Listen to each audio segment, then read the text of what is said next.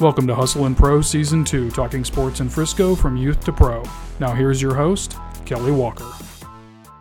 Welcome to today's episode of Hustle and Pro. We're talking with Eric Holman today. Eric is a Texas Legends player, so we're going to hear from him about his journey to the G League and what he brings to this team on and off the court. Hey, Eric, welcome. Thank you for having me. Yeah, thanks for coming. First of all, I want to get your opinion, kind of fresh in my mind as we're turning this All-Star Weekend break here. Did you watch All-Star Weekend coverage and activity? Yes, ma'am. All right, so what are your thoughts on three-point shootout, the new green ball? I can't remember what it was, a sponsored ball, but whatever that green ball was. Do you like that new addition? Yes, I like it a lot just because of the transition of the game. You know, people are starting to shoot further out and not as close to the three-point line, so it's letting them show their talents also while they're having fun.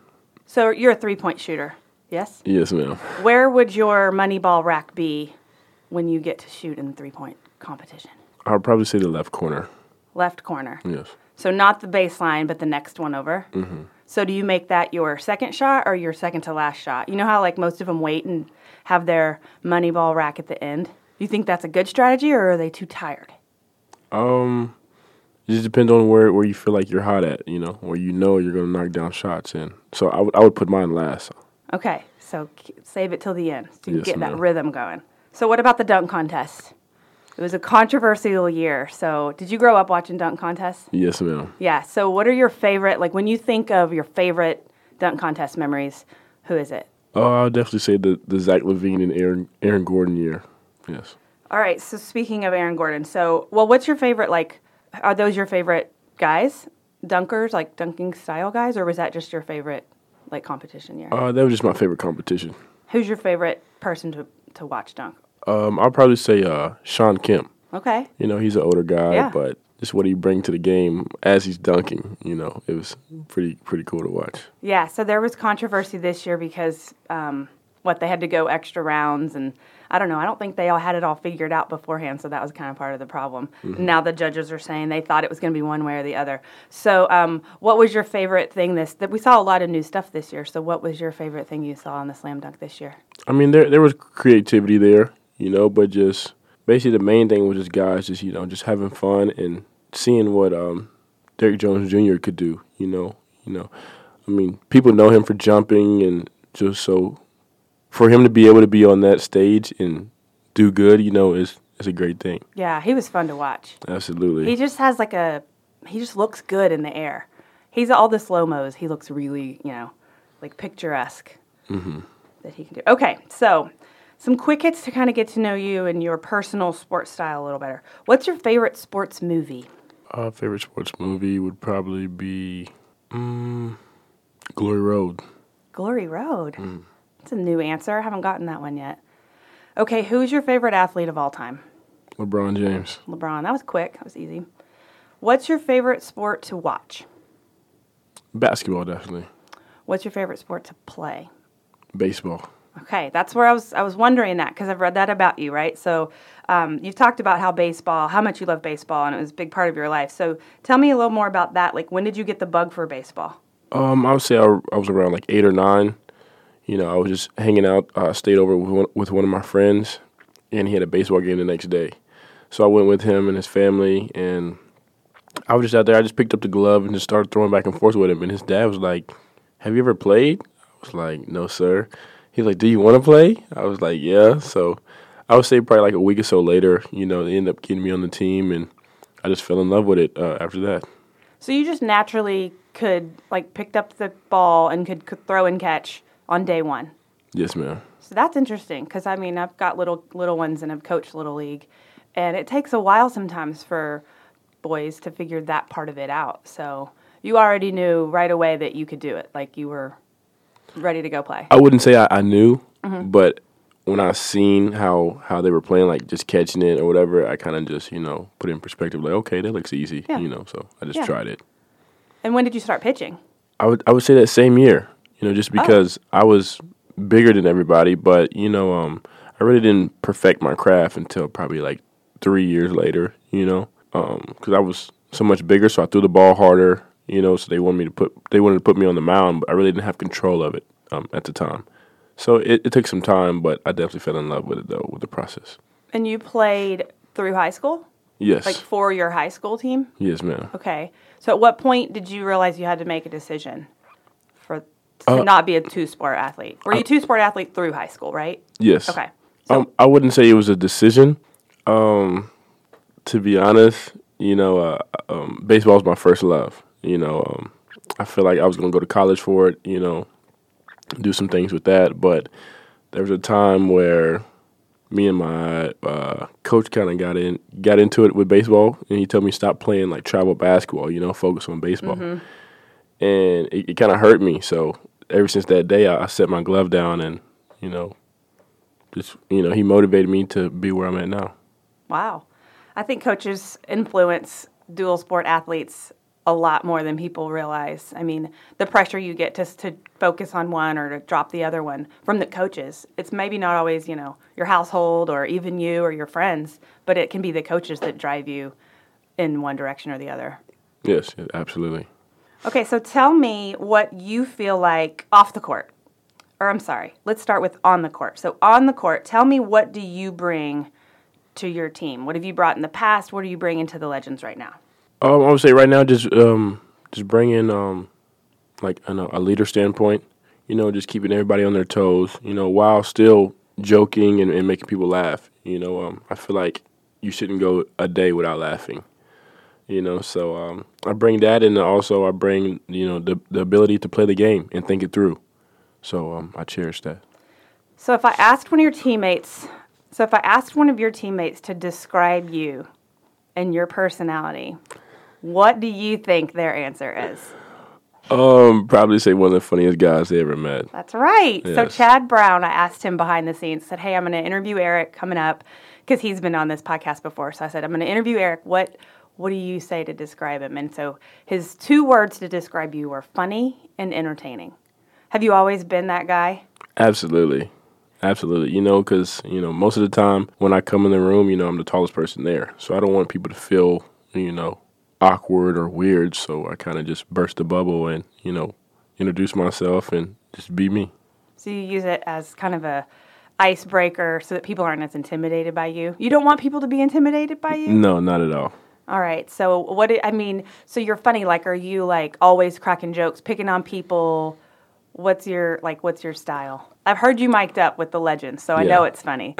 You're just always cracking jokes. Absolutely, cracking jokes. I love movies. I love saying like movie lines, at the right moment though. Like, it has to match the moment. Dancing, singing, just doing a little bit of everything. What movie lines are you quoting, or what movies from?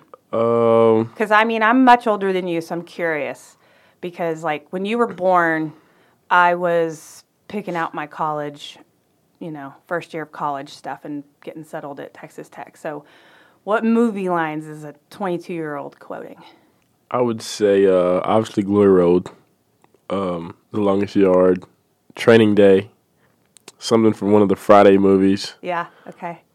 Just a little bit of everything. Okay. All right, so I want to talk about your basketball path. So you were an undrafted, you were undrafted, and then you went to the Lakers for a little bit before making your way to the Mavs.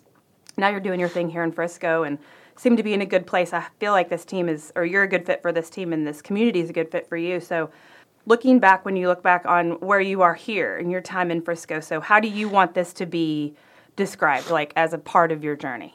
I wanted to be described as, just a part of life that I became successful in, obviously, with this game, the NBA's not going anywhere. So, basically you got to be patient and just take one day at a time and just go with the flow, So, it's the G League. It's the developmental league. So what have you already felt so far change and grow as for you personally?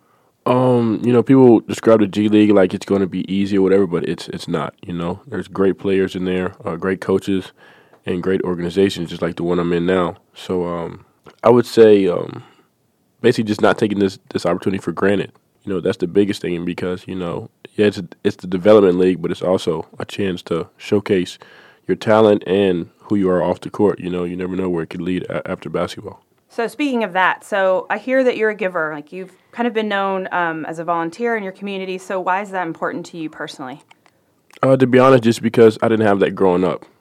You know, I had role models, but I would say they kind of let me down at one point in life. So, but they always stayed on my back, telling me like, "Yo, you can't do this," or So I took advantage of that and just make sure that I give back and just go speak to people, speak to kids, because all you need is one just to motivate, another one and another one after that. So I just take that to heart and do the best I can. Yeah. When you say people telling you, like, you can't do this or that, you mean like in a negative way? Like keeping you down, and so you had to go pull yourself back up? No, I would say definitely positive, Oh, okay. Okay. Say you can't do that, like stay out of trouble. Don't go get in trouble. Exactly. Okay. Like you see your friends going to a party, you can't go there. We're not letting you go down that road, because you see where it got me, and I can't let you do that, and I cherish them every day. Every time I go home, I talk to them, the same guys, probably twice a month, and they're still around now today, Still Are these like older people that are your peers? Like Peer coaches and... I would say best friends, peers, and older guys that, maybe grew up with my siblings, and watched me grow. So then when you step foot in a school here in town, I know the legends are really good. That's why I feel like when I say community fit with you, they're so good about being out in the community, right? And working with kids or just different organizations and groups, the people that might need support. So when you walk into a school or you're talking to a group of kids, like what is your message to them? I would say when I step into schools, it's simple, just pay attention to everything, learn as much as you can and just stay positive and be the best you can be. That's all it takes. Are you a goal setter? Absolutely. I'm always curious when I talk to professional athletes, like, because you don't just get here because somebody else put you here, right? You probably, hopefully, set small goals along the way or big long-term goals. So, like, off-the-court goals versus on. And I'm always wondering, are you setting seasonal goals, game goals, month-long goals, 4-year plans? Like, how do you look at your path? I always start small with my goals. I don't want to, think too big or get outside the box, too early. Okay. So I start small with, maybe with my workout plan or what I need to do today in general. I tend not to think about tomorrow, because, you can only get to tomorrow after what you do today. So I just tend to think small at the beginning. Chip away at it. I mean, do you now where you are at this stage in your career, it's probably hard to set a specific time frame on your goals to take, to step up now. Do you guys do that, or is it just too unknown to know, like, later this season, next season, the next season? How do you even approach that? You basically just gotta just stay prepared. You build a routine, you stay prepared because, in this business, you can only control the uncontrollables. So just basically just recognizing that and just being the best you can be and going hard every day, you'll be ready for when your time is called. So I hear you're a car guy. Yes. Is that true? Yes. So when I was thinking that and I was asking you about your goals, I'm also thinking, like, do you have goals that you want to meet so that you can, like, get your dream car, those kinds of things? Absolutely. What's that look like? Basically just, becoming financially stable, but my dream car is I would say like a 78 Dodge Charger. I like that era and that body style, it looks more muscle-like. So I'm in love with cars, though. Do you going to be one of those guys that has like a garage full of old cars are you the person that's going to work on them and make them the way you want, or do you send them to a garage and you'll get them back? I'll say I'll do a little bit of both. Okay. But I don't tend to plan on have 8 or 9 cars, maybe 3 or 4 at the most, and then when I want another one, get rid of one, but I'm not planning on having. I always think that's funny because I'm like, it's great if you just want to go look at your cars, but you're not going to drive them all. Exactly, yeah. But I know it's some people's, that's their thing. They want to collect them and have them all. I watched that show, West Coast Customs. Yes. Did you ever watch that? Yes. It's so fascinating. I know, right? Like extreme end of redoing cars, but it's so cool how they can take, they'll get a celebrity or somebody in there with a wild idea. Like I just watched the Post Malone episode recently. Have you seen that one? No, I haven't seen that one. He's crazy. He comes in with, he wants like an 84 Bronco or something, I don't know.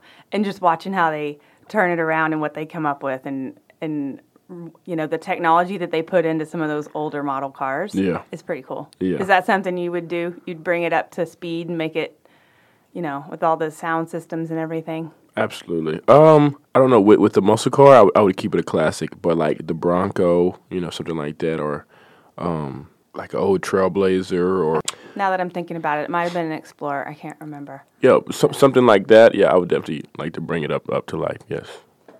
Okay, so I always look at Twitter feeds before I talk to somebody, sort of get to know like what you're tweeting. So I have a question about one of the hashtags you use, 142. What is that?